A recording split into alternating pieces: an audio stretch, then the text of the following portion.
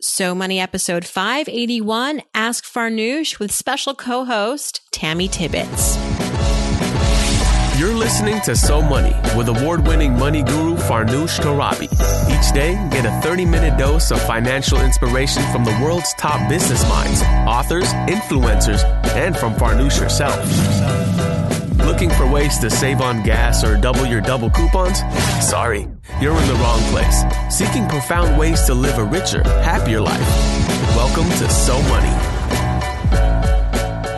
Welcome to So Money, everyone. It's Friday, June 2nd. Welcome to June, everybody. Can we call it summer already? Can we? I mean, the weather has been a little so-so, but I'm calling it summer. And June is one of my favorite months. It's my son's birth month. It's our anniversary month. So lots to look forward to. And this is a special episode. This is a special 581 Ask Farnoosh episode because we have with us a co-host handpicked from the audience, from the listenership. You guys are really good at listening to this show because I mentioned a little briefly earlier on that I wanted to start bringing on some audience members to share the mic with me on Fridays and go through these Ask Farnoosh questions together. And our very first guest co-host today is Tammy Tibbetts. And just a little shout out to Tammy before I let her take the stage. But she is a remarkable young woman, starting out as a journalist, then starting her own international nonprofit called She's the First. It's a girls' education and youth leadership nonprofit that's granting educations to young girls all over the world who wouldn't otherwise have the opportunity. And I think it's so remarkable that she started this in her 20s. She, in some ways, embodies so much of our listenership, the ambitious, aspirational, go-getting person that you all are. And so, Tammy, welcome to So Money. And what made you want to co-host? Oh, well, thanks for having me, Farnoosh. I'm thrilled to be the first co-host. And I guess I'm just a fan of the podcast. And when you said that you were looking for co-hosts, I thought, well, my whole job is about making it rain and money for nonprofits. So I emailed you and here I am. And here you are. And your organization, tell us a little bit about She's the First and how you are helping these young girls and what inspired you. Well, She's the First is fighting gender inequality by supporting girls who are going to be the first in their families to graduate from high school all around the world. This started out almost 8 years ago as a simple YouTube video and social media campaign. So I never imagined when I was 23 years old and getting this message about the importance of girls' education out into the world that it would become my full-time job, my full-time passion. But I'm so glad it did because every day we're changing girls' lives. Really? I mean, a side hustle turning into a huge nonprofit organization. That's pretty remarkable. And I understand you worked under Anne Choquette at 17, who's been on this show and has a new book out called The Big Life. That's a great mentor to have in your 20s. Yes. And she still is an advisor to She's the First. And I'm in her book in the side hustle chapter. As you should be. All right. Well, thanks so much for joining me, Tammy. I hope this will be fun for you. You're our very first co-host here, and I'm excited to say that we've got a lot of interest from many listeners who want to come on and get the chance to chime in and have fun with me on these Friday episodes. And our first question comes from an anonymous listener who's left a voicemail, and it's about how lending money to a friend has backfired. Let's listen to her. Hi, Farnoosh. I am in a predicament from lending money to someone. Back in 2015, I helped out someone close to me and loaned him some money. I had it all in writing and had my bases covered. He did pay me back a little, and I was trying to be patient and understanding about it, but he has always seemed to have money to go out to do fun things, but hasn't been paying me. So in March, I took him to small claims court, and I won, no problem. He still owes me over $1,600, but I just recently received a letter that he is filing for bankruptcy. So I'm wondering if you have any advice and if there's anything I can do. And also, shortly before he filed for bankruptcy, he bought a new vehicle. I have no idea how he pulled that off unless he put it in someone else's name. And now he's also been taking vacations. So is that something that can be looked into for bankruptcy fraud? I'm planning on talking to an attorney, but I just wanted to get your thoughts as well. Thanks for your time and for all that you do. All right. Well, I'm so sorry to hear this, that a really well-intentioned loan that she put in writing, she did all the right things, Tammy, and it still ended up going south. And she even took him to small claims court and won, but he has gone missing. Has this ever happened to you? This potential of giving money or something to someone and not being, the loan not being returned? This situation hasn't happened to me, but, I have made mistakes that have cost me, small sums of money. And I find that usually I'm curious whether she had a gut feeling before agreeing to do this. Because sometimes, you should listen to your gut. And when you don't, you end up having to pay $1,600 or something like that if it doesn't go your way. Yeah. And also not to mention the cost of the relationship. I don't think she ever really wants to have coffee with this person ever again. But to answer her question, what else can she do?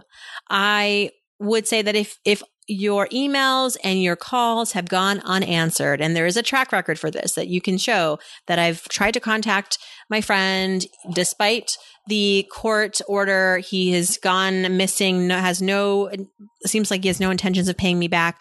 I would go back to the court and ask them if they have any advice for you. What other direction can you take? In some cases, in some states, you can garnish wages, you can garnish their tax returns, you can put a property lien on their property. So there are other steps that you can take that are a lot more aggressive, but I wouldn't do it without the cooperation of the courts, and they can give you the proper directions for doing that. And maybe that is something that you want to do. This is frustrating. I feel you, especially if you're seeing your friend buying things and taking on vacations, but that's probably why they're also declaring bankruptcy. They just are spending money that they don't have. Just know that this could be a long road, unfortunately, but you are doing all the right things, and just see maybe if the courts can now step in even further and help you with perhaps garnishing wages and sending you a check from their employer or from, their tax withholdings. All right. We have another audio question, Tammy. This one's from Corey, and it's about how to achieve buying their dream home. So I'll let Corey take this one away. Hello, Farnoosh.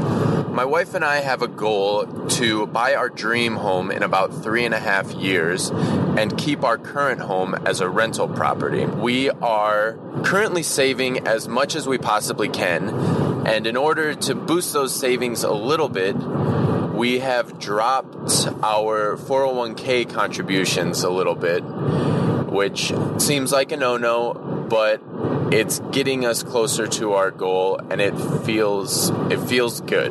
I dropped my 401k contribution from 8% to 5%. My employer does not offer a match. My wife dropped her contribution from 7% to 4%. Her company does offer a 3% match. Other details: our current mortgage on our current home, we have about $130,000 left on that home. We already have an emergency fund of about 4 months saved up. So dropping the 401k contribution to get to our goal of our dream home and owning a rental property faster. Thoughts? All right. So first things first, Tammy, do you own or do you rent in New York City? I rent in Brooklyn. You rent in Brooklyn. Where in Brooklyn are you? Yeah, in Park Slope. In Park Slope. Okay. So I'm a couple neighborhoods over. I'm in Boerum Hill, and I love Park Slope, and I would love to, I wouldn't mind living there. Actually, they have great public schools in Park Slope. It would save me a lot of money. And I love your neighborhood too. My gym is there. Oh yeah? Which gym? Yeah, I go to Blink. You do go to Blink. So they just opened, and I'm wondering who goes here because it's right across from New York Sports Club. So it's like those two rivals. Like, what do you like about Blink? Because it seems like a very different take on the gym experience. Yeah, well, they're owned by Equinox, so I think they just are. They've got a great brand. Their staff is so friendly. Every time you walk in, it's super clean and it's very cheap. Ah, there we go. It's very cheap. And it's owned by Equinox, which is very expensive. So maybe you're getting the little best of both worlds. Okay, we have derailed a little bit, but that's good to know. Blink is maybe worth checking out. I have to train for a half marathon soon. It's happening, and I haven't trained at all. It's happening in October. Wish me luck. So Corey and his wife want to buy their dream home in a few years. And in an attempt to save up for this, they have dropped their contributions to their retirement accounts. Now, Corey, I get that something you feel like has to give if you want to save more aggressively for this big goal of buying a home. And I hope you can get there. I just worry about dropping your contributions as much as you have. In your case, you've dropped it by almost 50%. Your wife also almost dropped her contributions by 50%. I would say that at the very least, try to get your wife to contribute as much so that she can earn the full 3% company match. So she does 3% and then our company gives her 3%. So that's a total of 6. So initially she was doing 7 total. Now I would love for her to do maybe 6 total. We always say that if you have an opportunity to bank on a company match, which is essentially free money in your 401k or your 403b, do it, maximize that.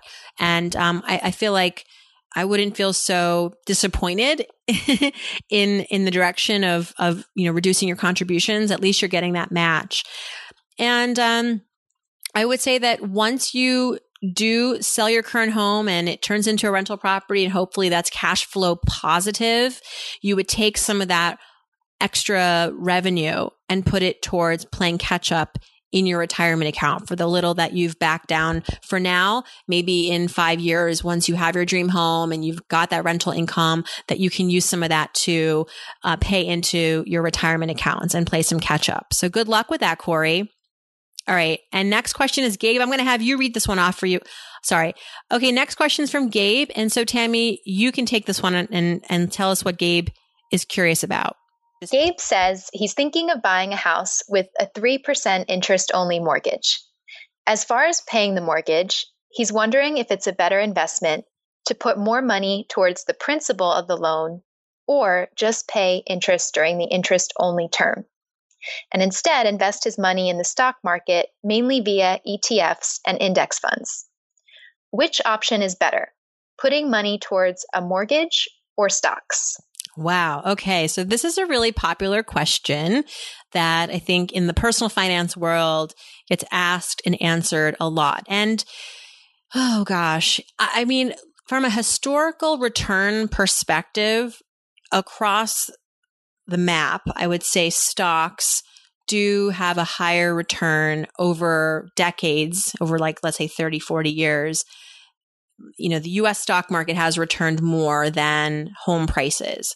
That said, if you are in places like New York City, San Francisco, or maybe even like Boston, depending on when you bought and when you sold, there is a chance to also there make a nice profit, and perhaps more than you would with stocks. I mean, Gabe, I don't really know a whole lot about some of the other things that might be going on in your financial life. One, do you have much saved for retirement? If you don't have a pretty good retirement fund, and what does that even mean? So, there are all different types of metrics, but by 40, the goal is to hopefully have about twice your income in retirement, in your retirement savings account. And if you're nowhere near that, then you might want to consider putting the extra money that you have towards a retirement account, an IRA, a Roth IRA, your work 401k. If you're self-employed, maybe a SEP IRA. Or if you're not interested in any of that and you just kind of want to have a brokerage account, then you can open up a brokerage account. And I like the idea of having index funds and ETFs. Those low fee funds mainly will be a low cost way for you to grow your money. Though an interest only mortgage, just be aware of the fact that when you're not paying any money towards principal and just interest, after, say, 5 or 7 years, when that interest only component of that mortgage expires and now you have to pay interest plus principal and your balance hasn't gone anywhere, and now interest rates could be 6-7%. I don't know. By then it could very well be, could have doubled from where we are today. You're going to be facing a very big mortgage bill every month, much larger than what you're used to paying. So it's really important that if you don't go the pay more towards the principal route and more the I'm going to invest in stocks route, that you're very well prepared for that day when that interest only component expires and now you have to pay principal as well. Your payments could double easily or close to that, and you need to pay up for it. You need to have the money for that. So those are the things that you have to weigh. But, so this is not just a strict, which one is going to get me the biggest return biggest bang for my buck, the biggest return on my investment. It's also what can you handle, really? For this reason, I don't love interest only loans because they're very tempting. You just pay the interest. And then when that kind of interest only term expires, then you're facing a bigger bill. And if you don't have the means to pay that, or you haven't been kind of saving up for that day, you could be in trouble. So just think about that. Do some of the math in that department, and maybe that will give you a better answer for yourself. All right. Next question, Tammy, take it away. It's from Sarah. She asks, what is considered a low expense ratio?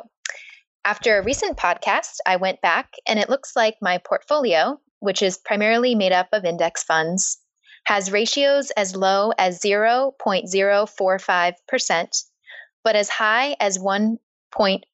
Mm-hmm. Is 1.33% too high? All right. So do you ever look at your expense ratios, Tammy? How do you save for retirement? For retirement, I have a Roth IRA. Great. And do you know how you're invested, or is that just something that you don't really look at closely? I know that I am with Fidelity and they've got it set up, but I don't know what the exact ratio is. So I have to look into that. Yeah. So it's really important. And I actually was sort of lackadaisical about this myself, and I only kind of got more laser focused on this a few years ago when I interviewed Tony Robbins, and he wrote a book about money.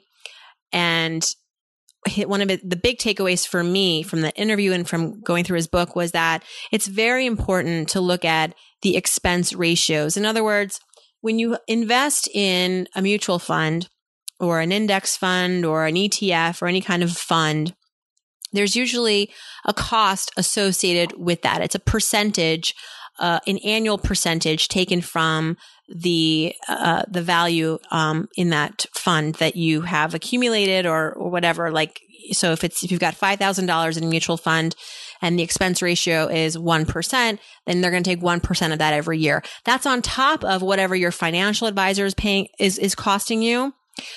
So it may seem very nominal, like what's a percent here, there, really, it's so little, like, does it even matter? And the answer is yes, it matters a lot, because when you're thinking about retirement and investing year over year over year for 30 years, if you start young, and the compounding of that, I did the math and Tony's done the math, and it's very easy to do the math. You can go online and figure out what expense ratios really add up to. And it's potentially hundreds of thousands of dollars when you also factor in what you might be paying a financial advisor on an annual basis. And that's something that you really don't need to be paying these expense ratios in many cases. Something like a 0.045% ratio is very low. And I like that, Sarah. I like 0.045. 1.33 is not as high as I've seen, but compared to 0.045, it's a lot higher. And so you might be like, oh my gosh. But if like all your funds were 1.33, I'd be a little nervous. I will say that in my case, I did find that most of my funds luckily were below, were very nominal, like almost 0%. The expense ratio is like your 0.045%. There were a couple that were over 1%. And I asked my advisor about them and I said, why are these more expensive? And she said, well, if you look at what so the one that was kind of 1.5% or 1.33%, it was an emerging markets index fund. And she said, you have to understand that, not all funds are created the same. And these emerging markets are very volatile, and there is a little bit more work that goes into managing the risk within these particular funds. It's more maybe time consuming, thought consuming. And so you're going to pay a little bit more for that. But at the same time, it's important that you are in emerging markets because there's a lot of growth there. You're young. It's high growth. You can take on this kind of risk. She said, I recommend keeping it, paying a little bit more for it. And for some of these other funds that might have been higher than I would have liked, the expense ratios, we found comparable funds that invested in similar things with smaller expense ratios. So we were able to overall bring down my expenses. I kept a couple of over 1% funds because I rationalized that it was worth it because maybe they were a little more high risk and needed more risk management. I'm getting a little too in the weeds right now, but bottom line, Sarah, is a low expense ratio is something I would say that's below 0.5%. And you don't really want to go over 1.5%. If you are, you really want to understand why. And is it possible to replicate the dynamic of that fund in terms of how it's invested, what's in it, the ingredients in a different way with a lower cost? It's almost like buying organic or not organic. Sometimes you don't need the organic, but it's like you think everything has to be organic, so you're going to pay up for it. But actually, it's more important that you focus on organic berries because those are more prone to pesticide. You know what I mean? It's just, you have to get a little more educated in what really you're getting for your money and is it actually going to make a difference? And in that case, it's good to talk to a fiduciary financial advisor who's not there to sell you stuff to make money, but really just there to look out for your best interest. So are you still awake, Tammy? Because I'm awake. I want to listen to the podcast that Sarah listened to that prompted this. So I have to go back and look that one up. We talk about this occasionally. I actually do recall recently talking about low expense ratios. Maybe it was an Ask Farnoosh, but maybe it was also the Tony Robbins episode 1. What's been your favorite episode, Tammy? Well, I think I'm a little biased, but I loved when you interviewed Anne. Anne Choquette, your former boss. Yeah. Mm-hmm. Yeah, because I just believe in her message in the big life so much. Yeah.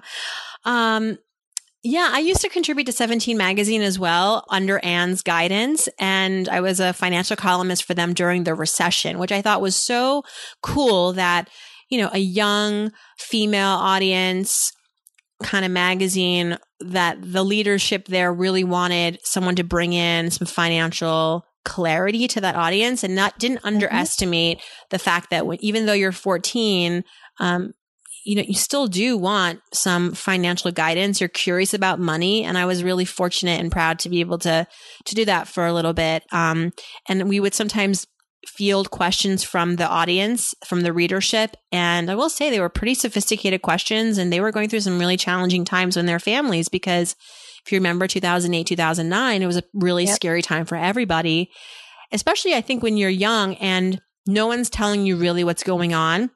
But you see the emotional turmoil that's happening everywhere. People are upset, losing their jobs. They're scared. They're frightened.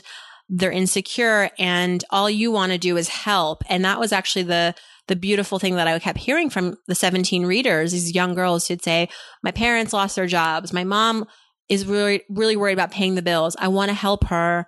She's not really coming to me for help, but how do I do it in a way that, I'm not being like the nosy daughter, but I really do want to help. And so a message to parents out there, if you have tween or teenage kids, enlist their help. They want to help. They want to they would love if you told them hey, if you just, turning off the lights in the house before you leave is going to save us $10 a month on energy, which is hundreds of dollars over the course of the year, which is, more opportunities for us to have fun times to go out to eat. And if you put it in that context, I think that they're more than willing to follow the rules in the house, at least. That's a great idea. Yeah. I mean, what was your role at 17? You were the social media. So that was like, you're really on the cutting edge there too, social media manager. Yeah, that was my last role there, but I started out as the prom website editor. Oh my gosh. All right. So what year was that? That was in 2007. All right. So I was there for 5 years ago. Prom is intense. Let me tell you, people, I hear people, I have years until prom, but the money that you put towards prom is like serious. You got to start saving for that from freshman year, because parents suddenly are like, wait a minute, it's not just the dress, it's the limo, it's the dinner, it's the nails, it's the hair. Like, it's like getting married. Yeah. And then college tuition after that. Oh yeah. By the way, it's such a slap in the face. It's like you have this big expense, and then it's right before college, which is going to be the biggest probably expense of your young adult life. Well, speaking of big expenses, our last question is from Sean. And Sean wants to know, should I pay for my wedding photographer in cash or on a credit card and pay it off in increments? Tammy, a personal question. Are you married? No, not yet. Not yet. Are you engaged? No. Okay. No, but I have a wonderful boyfriend, Michael. Okay. Well, happy to hear that. So if one day you and Michael got married, or if just hypothetical, how do you envision paying for your wedding? Have you thought about it? I plan to have a small wedding, so I don't think it'll be super expensive.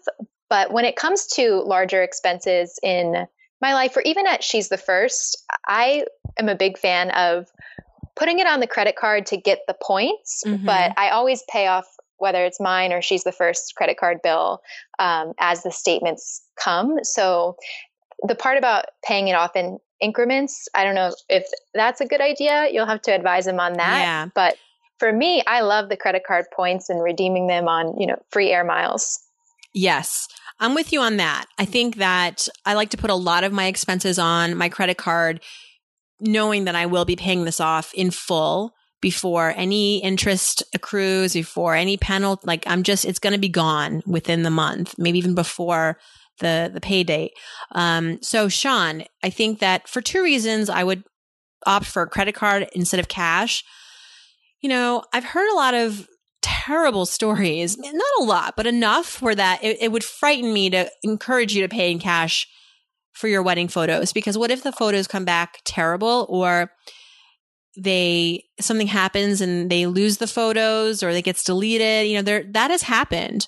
And fortunately these days, everything is digital. And so hopefully your photographer is able to upload the photos as he or she's taking the photos. And so there's no risk of, them getting deleted off his or her camera. But even then, what if they come back and they're really late? Or I've had it happen where people are like, we didn't get our wedding album for like a year and a half later because, our photographer got really tied up. So it would be terrible if you paid them all in cash and then you had to sit on your hands for a long time to get them. And you have, at that point, no leverage, right? You always want to maybe give a deposit, but always keep a little bit money back so that you have the leverage. You can go back if things are coming to you late or you don't like things. They'll make the adjustments happily because they still are owed money. But the other reason I think it's helpful to put it on a credit card with the intention of paying it off in full right away, no increments, is like Tammy said, you can get cash back or points. And that could be helpful if you are planning to, say, go on a honeymoon soon after. If you put this on a travel rewards card or something like that, you might be able to use those points towards flights or, hotel, depending on the kind of card that you have. Paying it in increments could be pointless because the interest that you'll pay could outbalance or sort of counterbalance the any points you get. So it ends up being a negative. And of course, it hurts your credit score too when you carry that balance month over month. So my advice is do the credit route, but try to pay off that credit card bill within the month that the bill comes due. And don't pay it all right away. Do maybe a 30 or 50% down payment to secure the photographer, but keep some money back in your pocket so that you have some leverage when you're reviewing the photos and waiting for the photos to come due. All right. And congrats on your wedding. I hope everything goes well. And I want to say thank you to Sean and Sarah and Gabe and Corey and our anonymous voicemail. I hope you get your money back from your friend. I really do. And I hope that sometime soon you and your friend can reconcile your relationship over this. It may be over and that would be justified, but it's really, that's the real bummer is it's not just the money, but it's the friendship, that was compromised, but a good lesson for all of us. Tammy, thank you so much. Tell us how we can learn more about She's the First and how we can, volunteer with you, get in touch. Yes. Well, our website is she'sthefirst.org, and we are all over social media on Twitter, Facebook, and Instagram at She's the First. So please reach out. We would love to add all of your audience to our movement. Thanks, Tammy. This was really refreshing to have you as a co-host and my very first audience guest on Ask Farnoosh, and it was really fun for me, and I hope it was enjoyable for you. I didn't put you to sleep too much. Not at all. It was a lot of fun and educational at the same time. Oh, thank you so much. And everybody, check out the Monday episode of So Money. We have Alice Finn on the show. She's a financial expert and has a lot of advice for us ladies out there. So stay tuned. Hope you have a great weekend. And I hope your weekend is so money.